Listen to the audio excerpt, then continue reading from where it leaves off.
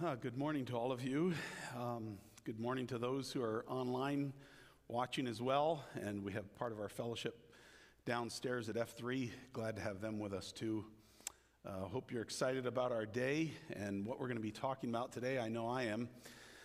Every time I listen to that little bumper there and look at that phrase, the triumph of the gospel, having studied Acts before, but just kind of like anticipating, knowing where we're going, right? And to be able to see the Lord at work, we get kind of like that front row seat kind of perspective in seeing the gospel going to the ends of the earth, starting here in Jerusalem and going to be scattering out as we go through this study. And so, again, I hope that's just challenging you, and that little bumper is helping us to focus here on what are we talking about these days. Well, just to remind you here of how we started out. So what was it, somewhere around 5 weeks ago or whatever, I had the privilege of starting this series by talking about the author Luke. And one of the things, if you remember, that I mentioned to you was that Luke is a person of detail. He writes down a number of things that are important little moments or important little details for us to understand. And we're going to talk about some of that here today. But I just wanted to remind you already in this slow process that we're going through of some of those details. Do you remember how Mark, in teaching this, was telling us that the scripture says that when the Lord was here for those 40 days after his resurrection, that there were many infallible proofs of his resurrection. He appeared, he did different things. He showed up and said, here, touch these, put your hand in my side. He actually ate food with them. There were a number of things that he did that were recorded for us in scripture and things that he did that weren't recorded. But one of the things that I love about that, the reason why we highlight the fact that Luke talks about these details is because we can have confidence that what the Word of God says as far as a resurrected Christ, that's true. That there were all kinds of witnesses. And if you go to a court of law, you're looking for 2, maybe 3 witnesses who can say, hey, this is true. I saw it with my own eyes. There were over 500 people who witnessed to this event, right? So there's things like that we learn about. Do you remember Mark also told us that during those 40 days that Christ was teaching his disciples about the kingdom of God? I don't know about you, but for me, when I heard that, it was like, well, wait a minute here. Like, why in the world isn't he talking about the things of the church? We're getting ready for the church to start. We know because we're looking backwards on history, right? They didn't necessarily know that, but we do. We know that after the Lord's ascension, it's only going to be 10 days before the church begins. That's all the time that's left. Why in the world did he not teach on that? And yet he tells them, hey, you guys go back to Jerusalem, you wait there, and guess what? The one that I've told you about, and John's gospel records this for us, the one that I've told you about, that comforter, he's going to come, and guess what he's going to do? He's going to guide you into all truth, because he's the Spirit of truth. And he actually is going to lead us as believers along the way. And he's going to be, I'll say, one of the primary reasons, I believe, why God wasn't teaching on the church at that time. Because the Spirit of God was going to come, and he was going to indwell, and he was going to lead, and he was going to guide, and he was going to teach, and he was going to inspire people to write letters that were going to be helpful to us now, centuries down the road. Perfect plan, right? That God has all in place. And we can look at these things, and we can see, some of the details that Luke has recorded for us. Now, we mentioned that Luke is a bit of a historian through all of this, and I don't know about you, but I like history. But whether you like history or you hate history, if you hate history, probably in class you were like, oh man, here we go, we got to go to history class, and like you want to tune out. Me, I was like, that was one of my favorite ones. But either way, our perspective of that history can be such that we learn about those events, but we don't learn from those events. You know what I'm talking about, the difference of that? So I just want to remind you again that the things that we're talking about here as we go through this book of Acts are to learn from. We want to understand. We want to, the word would be appropriate, make them ours. We want for something that God is teaching us to actually begin to impact our lives, right? That's why we're going through this. Not to just learn history. It is a good story for sure. But those who fail to learn from history are doomed to repeat it, is that little axiom that's stated. And we have the opportunity to see God at work and learn from it and realize that he wants to do the same kind of things through us. So we want to trust him for that. God is able to use a life that is willing to be used by him. That's an amazing truth. Now, the other thing that we did as I was starting out is not only talking about Luke, but talking about the whole subject of a character study. Looking at Luke, not just to learn some of these details about him and how that might impact the way we look at the book of Acts, but also looking at that individual, and maybe there's some traits that God wants to teach our own hearts about, right? Maybe there's some identification with that individual. Hey, I'm just like them, and if God can use them, then maybe God can use me. Or maybe it's a trait that's missing in our lives, and we've seen God develop that in their life, and we can trust him to develop in our lives. Well, today we're going to look at 4 individuals from a character study perspective. All right? So if you have your Bibles, please turn with me to Acts chapter 1, verse 15. And we're going to get started here. And before I open this up, I want to tell you that the first individual that we're going to be talking about is the Apostle Peter. Now, let me just give you some details about him. I've already said some of these before previously, but I just want to remind you at least of this. Maybe some of you don't know it. So Peter, the author of our book of Acts, Luke, also wrote a letter that we call Luke, right? Duh. That's a pretty ingenious title.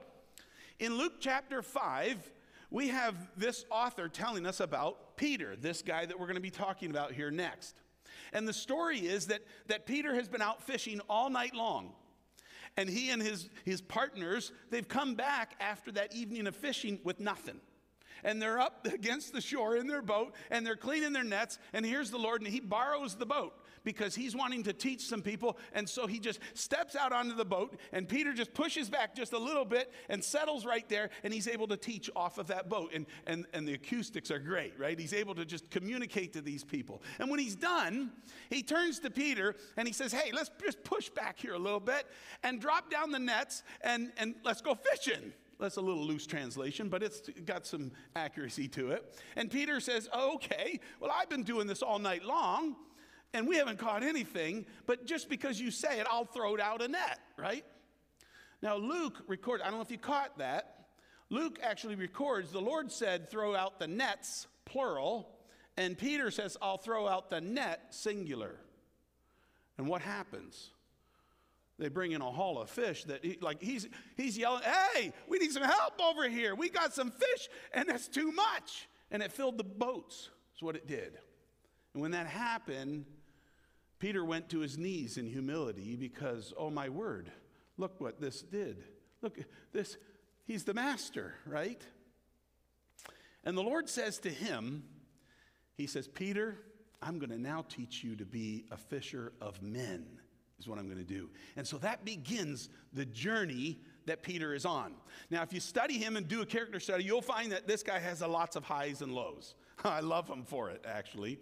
This is a guy who actually rebukes God himself. You think of the audacity. Oh, this is never going to, even though you said it, God, this is never going to happen. And you know, as I was studying that and thinking about that, I thought, well, Tim, that's not a whole lot different than you. I do the same thing. Oh, I don't like get in God's face, if you want to say it that way, but I doubt what he says. Not only that, I find that when I'm praying at times, I actually tell God what he should do, like as if he doesn't know. Even though I know in my head that God is all-knowing, right, and he's in control of everything, somehow I think that I know a little bit more, and that shows up in the way that I talk to him at times. So I can identify with Peter. Can you identify? I see some of your heads going up and down. I get that. So this is a guy who's rebuked the Lord, but this is also a guy who walked on water. Can you believe that? I want to try that someday. Like Christ walked on water. Well, he's Christ. No wonder. Like he made it. He knows how to do this kind of stuff, right? But Peter is the only one who got out of the boat and walked on water. You talk about lows and you talk about highs. This is the one who at one point in time said, Lord, where are we going to go? Like you have the words of eternal life. You're the Christ, the Son of the living God. Amazing.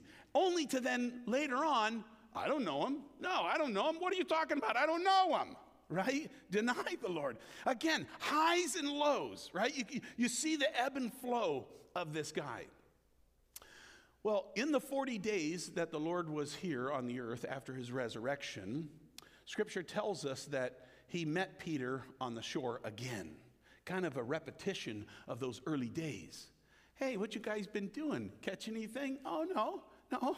Well, throw out the net on the other side of the boat and see what happens. And they bring in a haul, and John goes, hey, that's the Lord. Do you remember the story? And Peter comes into the shore, and the Lord says, hey, Peter, do you agape love me? Oh, Lord, you know I phileo love you. And he repeats it 3 times. Peter can't answer him in the same way. And finally, the Lord says to him, Peter, here's the deal. I know you're having trouble answering me the way I'm asking you, but there's going to come a day when you're going to die for me. Now, the Lord had told Peter before that denial, because that's when Peter denied the Lord those 3 times, like that kind of shook him up. That caused him to actually say, during those 40 days that the Lord was here, Peter actually said, I'm done, I quit. And he's leading some of the other guys with him in that we're done with this kind of stuff. But the Lord had already predicted and told him that's going to happen. And in fact, I think it's in Luke 22, he says to him, Peter, Satan has asked to sift you like wheat. But I have prayed for that your faith not fail. And when you are restored, will you strengthen your brothers? Okay, that's what the Lord prayed. We're going to see that prayer right now being answered. Okay, that's what's happening. That's what the Lord was trying to do there on the shore, and Peter wanted nothing to do with it, and yet the Lord continues to work in his life. Okay, so in verse 15, look at this. And in those days, Peter stood up in the midst of the disciples. Altogether, the number of the names was about 120, and said, Men and brethren, this scripture had to be fulfilled, which the Holy Spirit spoke before by the mouth of David concerning Judas, who became a guide to those who arrested Jesus. For he was numbered with us and obtained a part in this ministry. So Peter stands up. This is a guy who, like, I'm done with this. Less than a month ago, I'm done with this. Now he's the guy who's standing up and saying, hey, guys, we got to talk here. In other words, he takes the lead. He's stepping forward. God is encouraging him, strengthening him, restoring him. Remember, he said, and I'm praying that your faith not fail. And when he says that, he's not talking about that there's not this denial that occurs, right? He's saying that not fail to the point where, like, Peter, you're just giving up. So he's encouraged him to come back here in this. And he says, and when you will be restored, not if, when, because he knows, the Lord knows everything. He knows what's going to happen. So when that is, then I want you to strengthen your brothers. This is what he's doing. And Luke, by the Spirit of God, takes time to record that for us so that we know that what God desires to have happen, happens. It's not circumstances. It's not luck of the draw. It's God in control is what he is. So Peter stands up, and now you see a guy who's gaining more confidence in the things of the Lord, using him in the way that God wants to use him. You also see out of here that Peter quotes from Scripture, or at least at this point alludes to Scripture. It tells us that he's a man who knows what the Word of God says. If we're going to be disciples of the Lord Jesus Christ, we're going to have to be people who understand the Word. Now, that doesn't mean we have to understand it to every nook and cranny of it. I don't think Peter understood it to that level. But we have to know it enough so that the Lord can use that to begin to challenge our own hearts with these truths so that we respond. God can use a life that is willing. How does that life know to respond? It's because we go into the Word of God. And the Spirit of God is going to use the Word of God to teach us. And so what do we see here? Peter telling them that the scripture, verse 16, had to be fulfilled, which the Holy Spirit spoke before by the mouth of David concerning Judas. What? David talked about Judas? He didn't even know about this guy. This was centuries before. But God did. And God used, through his Spirit, he used an individual called King David to write down in the Psalms a little something that had to do with in David's mind, a totally different perspective. And yet God was using that to prophesy, and Peter knew it. And Peter points to it, and Peter says, hey, this was spoken of before. The problem with this is only half of that prophecy has been accomplished at this time. Let's go on, look at the other. There's a parenthesis that occurs here in verse 18. Luke, in his little desire to give us so much detail so that we understand the picture, kind of gives us a parenthesis. And he says, now this man, he's talking about Judas, purchased a field with the wages of iniquity, and falling headlong, he burst open in the middle and all his entrails gushed out. Pretty gross event. He died. And it became known to all those dwelling in Jerusalem, so that field is called in their own language, and I don't know how to pronounce that. I just say, when you speak Hebrew, like you're clearing your throat, and it sounds good Hebrew. That's how that goes. But in our language, it's called the field of blood. Okay? Why did Luke record that for us? Because he's making sure that we know, based on what happened on the details, hey, that's the fulfillment of what David was talking about. The first half of it was that this land was going to be desolate. The owner of this land was going to become desolate. The person was going to die, no longer occupying that land. That had already happened. And he's claiming that. And he's saying, look, not only did that happen, it's so well known that everybody in Jerusalem knows the name of that field. So he's telling us some information so that we can have solid faith. We're standing on something. It's not like, whoa, my word, is it going to hold me up? No, we're standing on something solid. And so Luke makes sure that we get those details. But then he goes on, Peter goes on here, sorry. He says in verse 20, for it is written in the book of Psalms, let his dwelling place be desolate and let no one live in it. There's the first half. But notice also it says, and let another take his office. So Peter's reading this, understanding this, and knows, hey, this has happened, but this hasn't happened. Okay, gentlemen, we've got to do something about this, because this is what the word says. And so that's why Peter, standing on the word of God, and as the Spirit of God is at work in his own heart and strengthening him, he's going to speak forward. That restoration process is begun. And so he says, let another take his office. And so he gives some guidelines. Verse 21, therefore, of these men who have accompanied us all the time that the Lord Jesus went in and out among us, beginning from the baptism of John to that day when he was taken up from us, one of these must become a witness with us of his resurrection. And they proposed two, Joseph, called Barsabbas, who was named Justus, and Matthias. So Peter recognizes this second portion that hasn't been fulfilled yet, and he says, guys, we got to do something about that. And so together they look around and they say, okay, Peter, based on the criteria that you've given to us, which was this person has to have been a witness together from the very beginning. From the time of John's baptism, right, like all the way back to that point, all the way through up until the present day, up until the resurrection of Christ, somebody who has seen all of that with us has to be taking the place of Judas. That's the criteria. Do we have anybody who can fit that criteria? Well, they had multiple people, but only two people's name was put forward. You think about this. There is the witness of, do you remember as the Lord was baptized by John, he comes up out of the water. It says the Spirit of God descended upon him like a dove, and a voice from heaven was heard, and the voice said, this is my beloved Son in whom I'm well pleased. Everybody should have gone like, oh my word, right? What was that we just heard? Standing in awe. Someone witnessed that, knew it. Knew all of the stories. Someone who had been along with them had watched him do miracles of healing, had watched him actually, raise the dead with Lazarus. Amazing. But had also been there and seen, yes, he's been resurrected. Do you remember as Mark was teaching on some of this, there was a point in one of his sermons that he was talking about that he's risen. And what if he hadn't risen? And what would that mean to us? And just a reminder of this fact and the impact on us and the witness of that so that we can have confidence, just as Luke is writing this letter to try to gain that confidence for us, we can have confidence in that. And so this is the person. So they picked amongst two names put forward. Have you ever heard their names before? If you look at your Bible and you back up just a few sentences there, a few verses, you'll actually find there where the 11 disciples are actually named.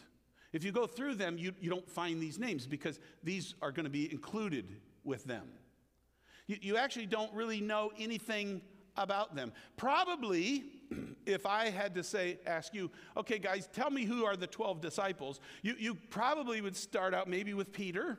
He's pretty well known, and maybe you would say Matthew, and maybe James and John, and maybe by the time we got to Philip, we're kind of, now was Philip the deacon or was Philip an apostle? Like, oh, where do we, oh yeah, no, we would need to put him in there. And then after that, you start losing the names. You don't even know who they are.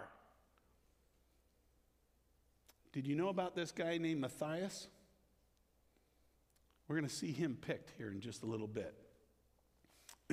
It says in the next verse, and they prayed and said, you, O Lord, who know the hearts of all, show which of these two you have chosen to take part in this ministry and apostleship from which Judas by transgression fell, that he might go to his own place. I got to highlight something here for you to catch the details of it. You will notice that what they didn't pray is, Lord, we got this guy named Barsabbas and we got this guy named Matthias, and we think you ought to pick Matthias, so what do you think about that? In other words, they weren't saying, this is who we think should be doing this, and Lord, would you bless, would you put your stamp of approval on that so that we can move forward here? Instead, there's a recognition that God already knows who's going to replace Judas.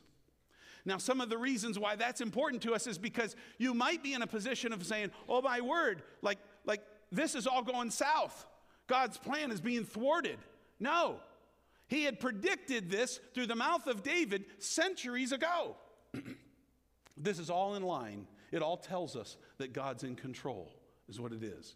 But what I love about these individuals is they're recognizing that. They know God well enough to trust him to have a plan. Do we?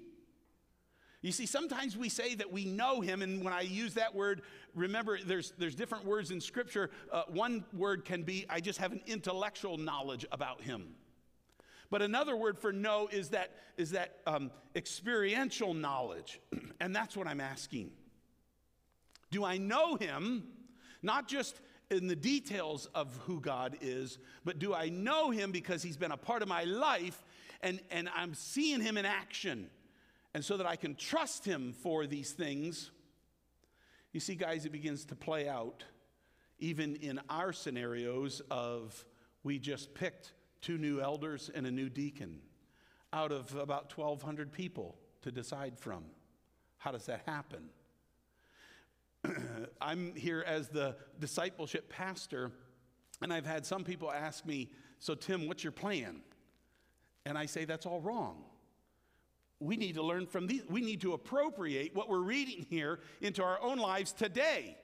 And so the way that works out is that God already knows how he wants to work this whole concept of discipleship into the very fiber and fabric of us as a group of believers, into our culture. He already knows how he wants to do that. Our joy and privilege is to ask him, would you let us in on that? Would you let us see that? Would you let us know this? And would you let us be a part of it, Lord? And you know what? He's not stingy. He's not like, well, this is my game. You guys got nothing to do with it. He invites us in, right?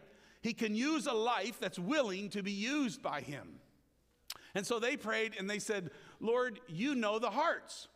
Now that's also an important aspect of this.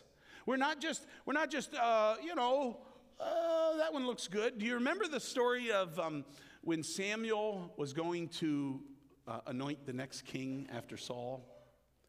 And he comes to this family, the family line of Jesse, and he sees the first son, and he's tall, strapping, big dude. And Samuel looks at him and he says, that's got to be God's anointed right there. And the Lord says, no. You see, here's the difference. You humans, you look on the outward appearance, but I look on the heart. That's what matters. Jeremiah tells us that God is the one who knows the heart. He tells us that my heart, your heart, is deceitful above all things and desperately wicked. Who can know it? We think we know it, right? We think we know what our motives are at times, and yet sometimes God brings something to the surface to reveal to us, oh, Tim, you thought this way, but you don't. Here's an example. I wasn't sure if I would tell you this or not, but I have a broken rib.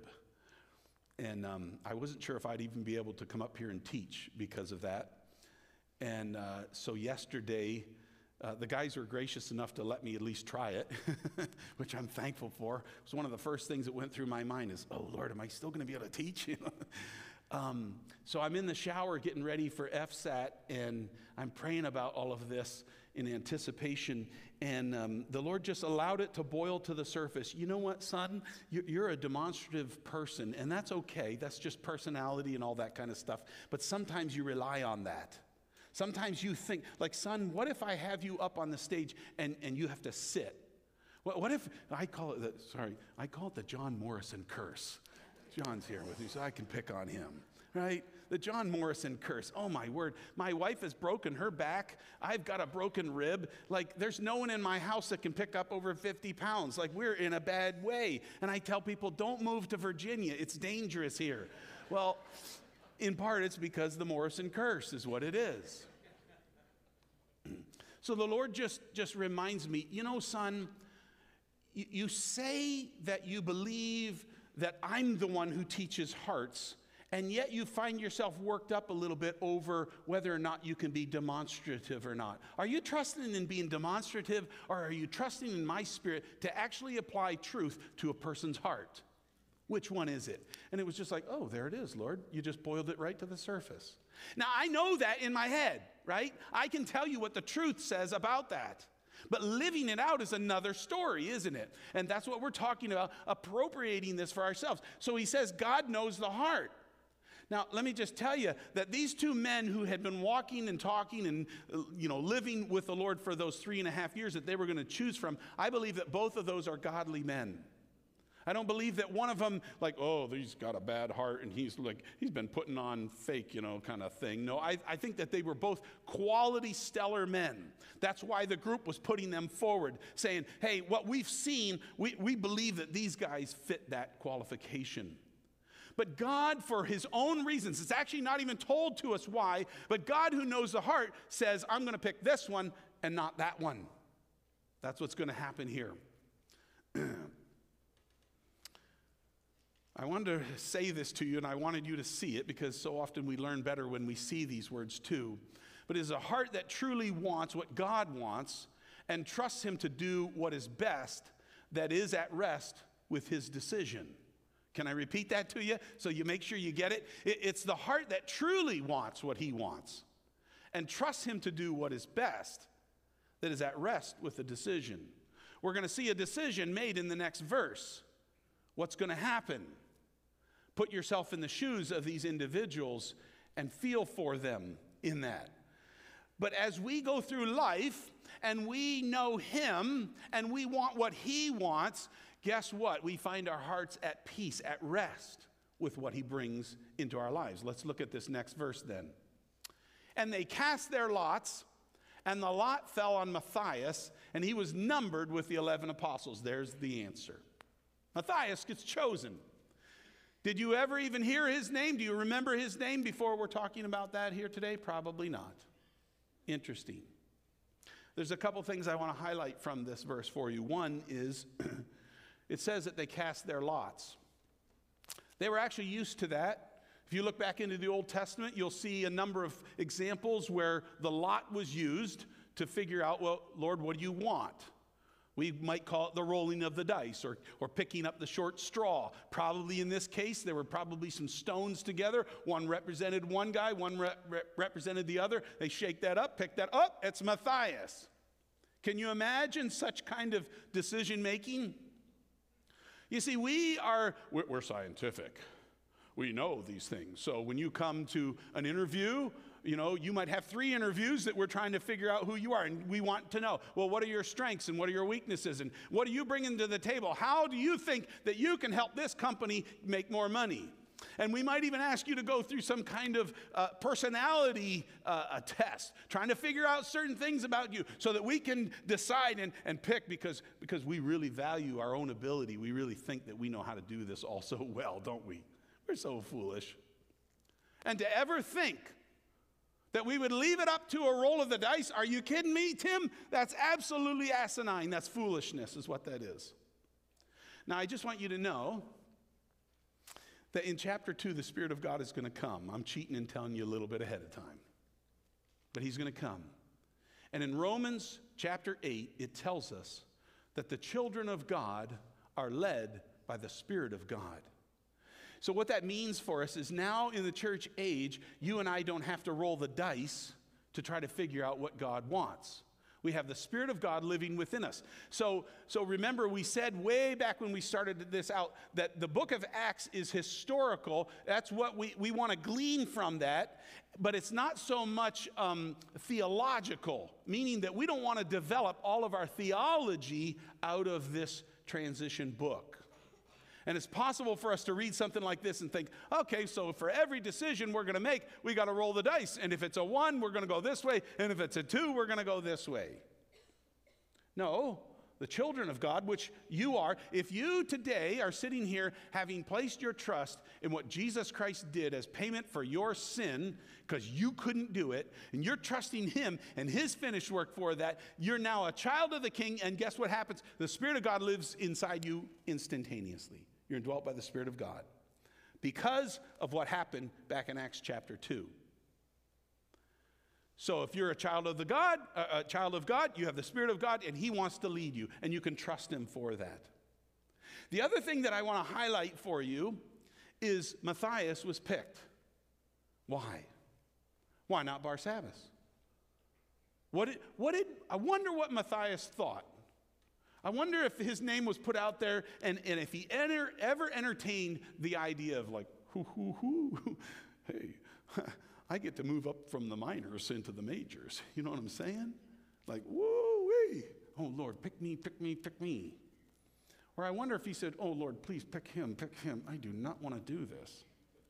You and I have the privilege of hindsight looking back and knowing that other than John, the record would be that all of those apostles died a martyr's death. That's what he was buying into. If he'd have known that, I'd have been like, pick him, Lord, pick him. Like, I'll step back and let him step forward, right? What was going through his mind? Did he swell up with pride only to bring that into captivity to the obedience of the Lord? Or was there a humility? We don't know. It's not told to us. But I'm just here to tell you that this guy is no different than you and I. We're going to talk about these all here in a little bit. But are we willing, as far as that casting of the lots, are we willing to allow God to have a say, or maybe I should say have the say in our lives? Is he the one who gets the privilege of deciding whether you get that promotion or not?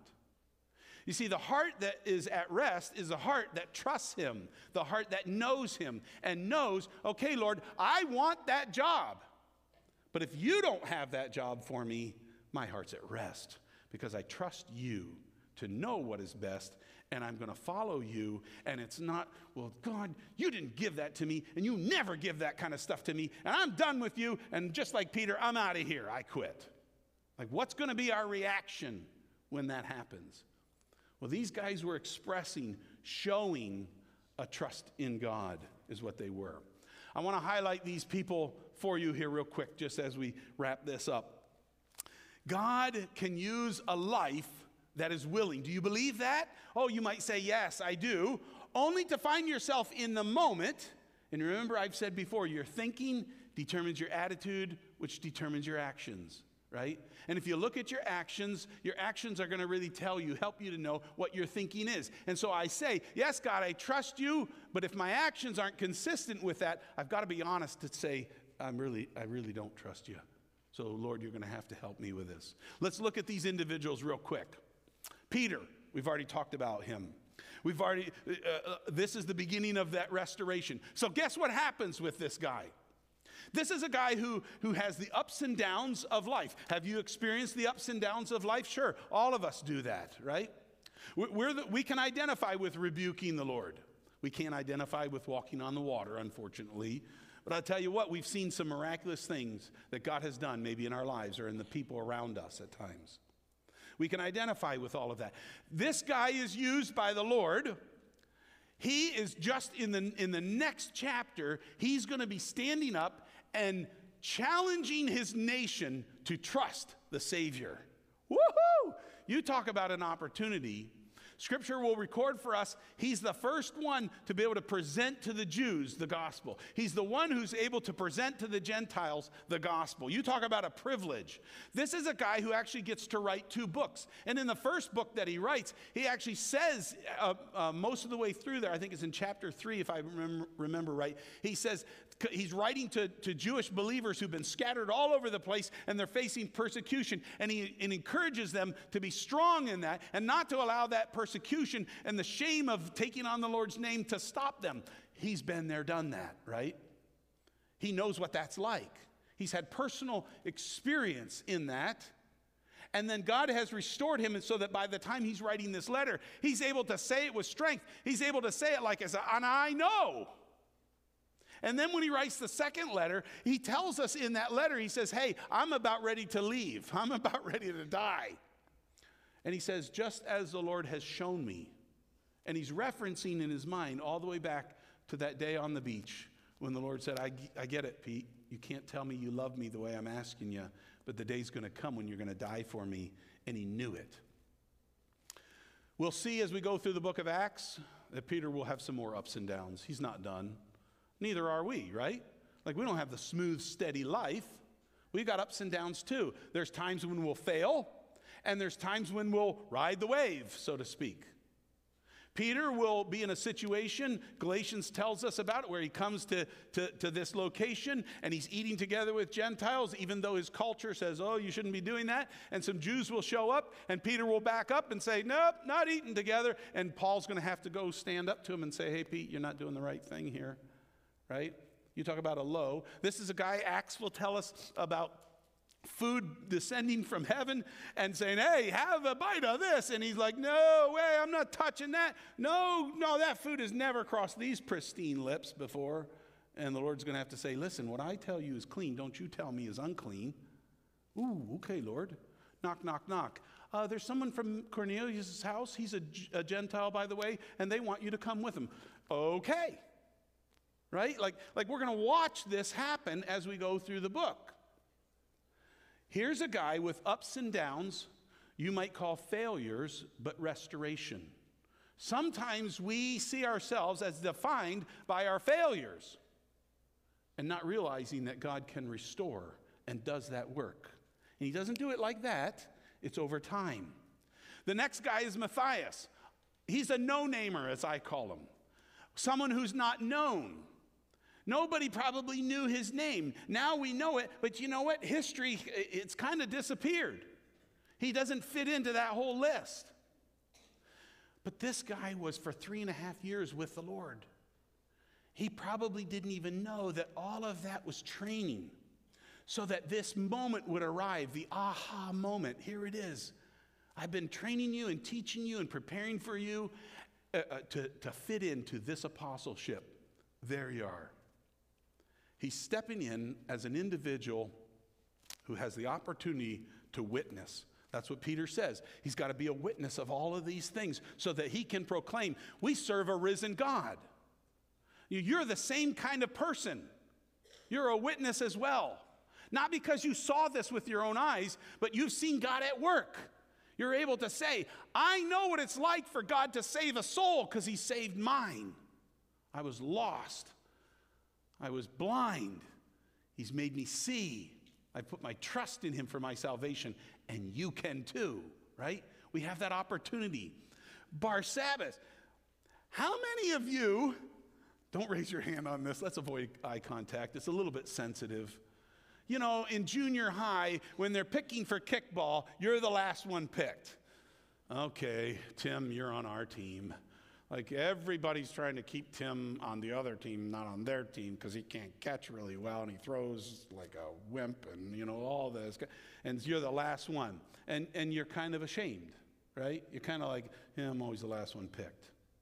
Barsabbas, name put forward, doesn't even get picked. At least I got on the team, right? He doesn't even get picked. What happens with him? We have no record in Scripture at all of what happens with him. But this I know. I know what God says about him as far as who he is in Christ. And I know that if his heart is willing to be used by God, God's able to use him. A no-namer and a no-picker, if I can coin that one, right? And the last guy, Judas, here's a guy who walked and talked with the Lord also, saw all of those events, had the privilege of firsthand experience with some of this stuff. And guess what?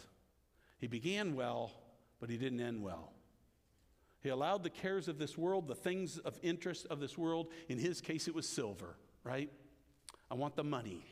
So I'm willing to actually betray the Son of God.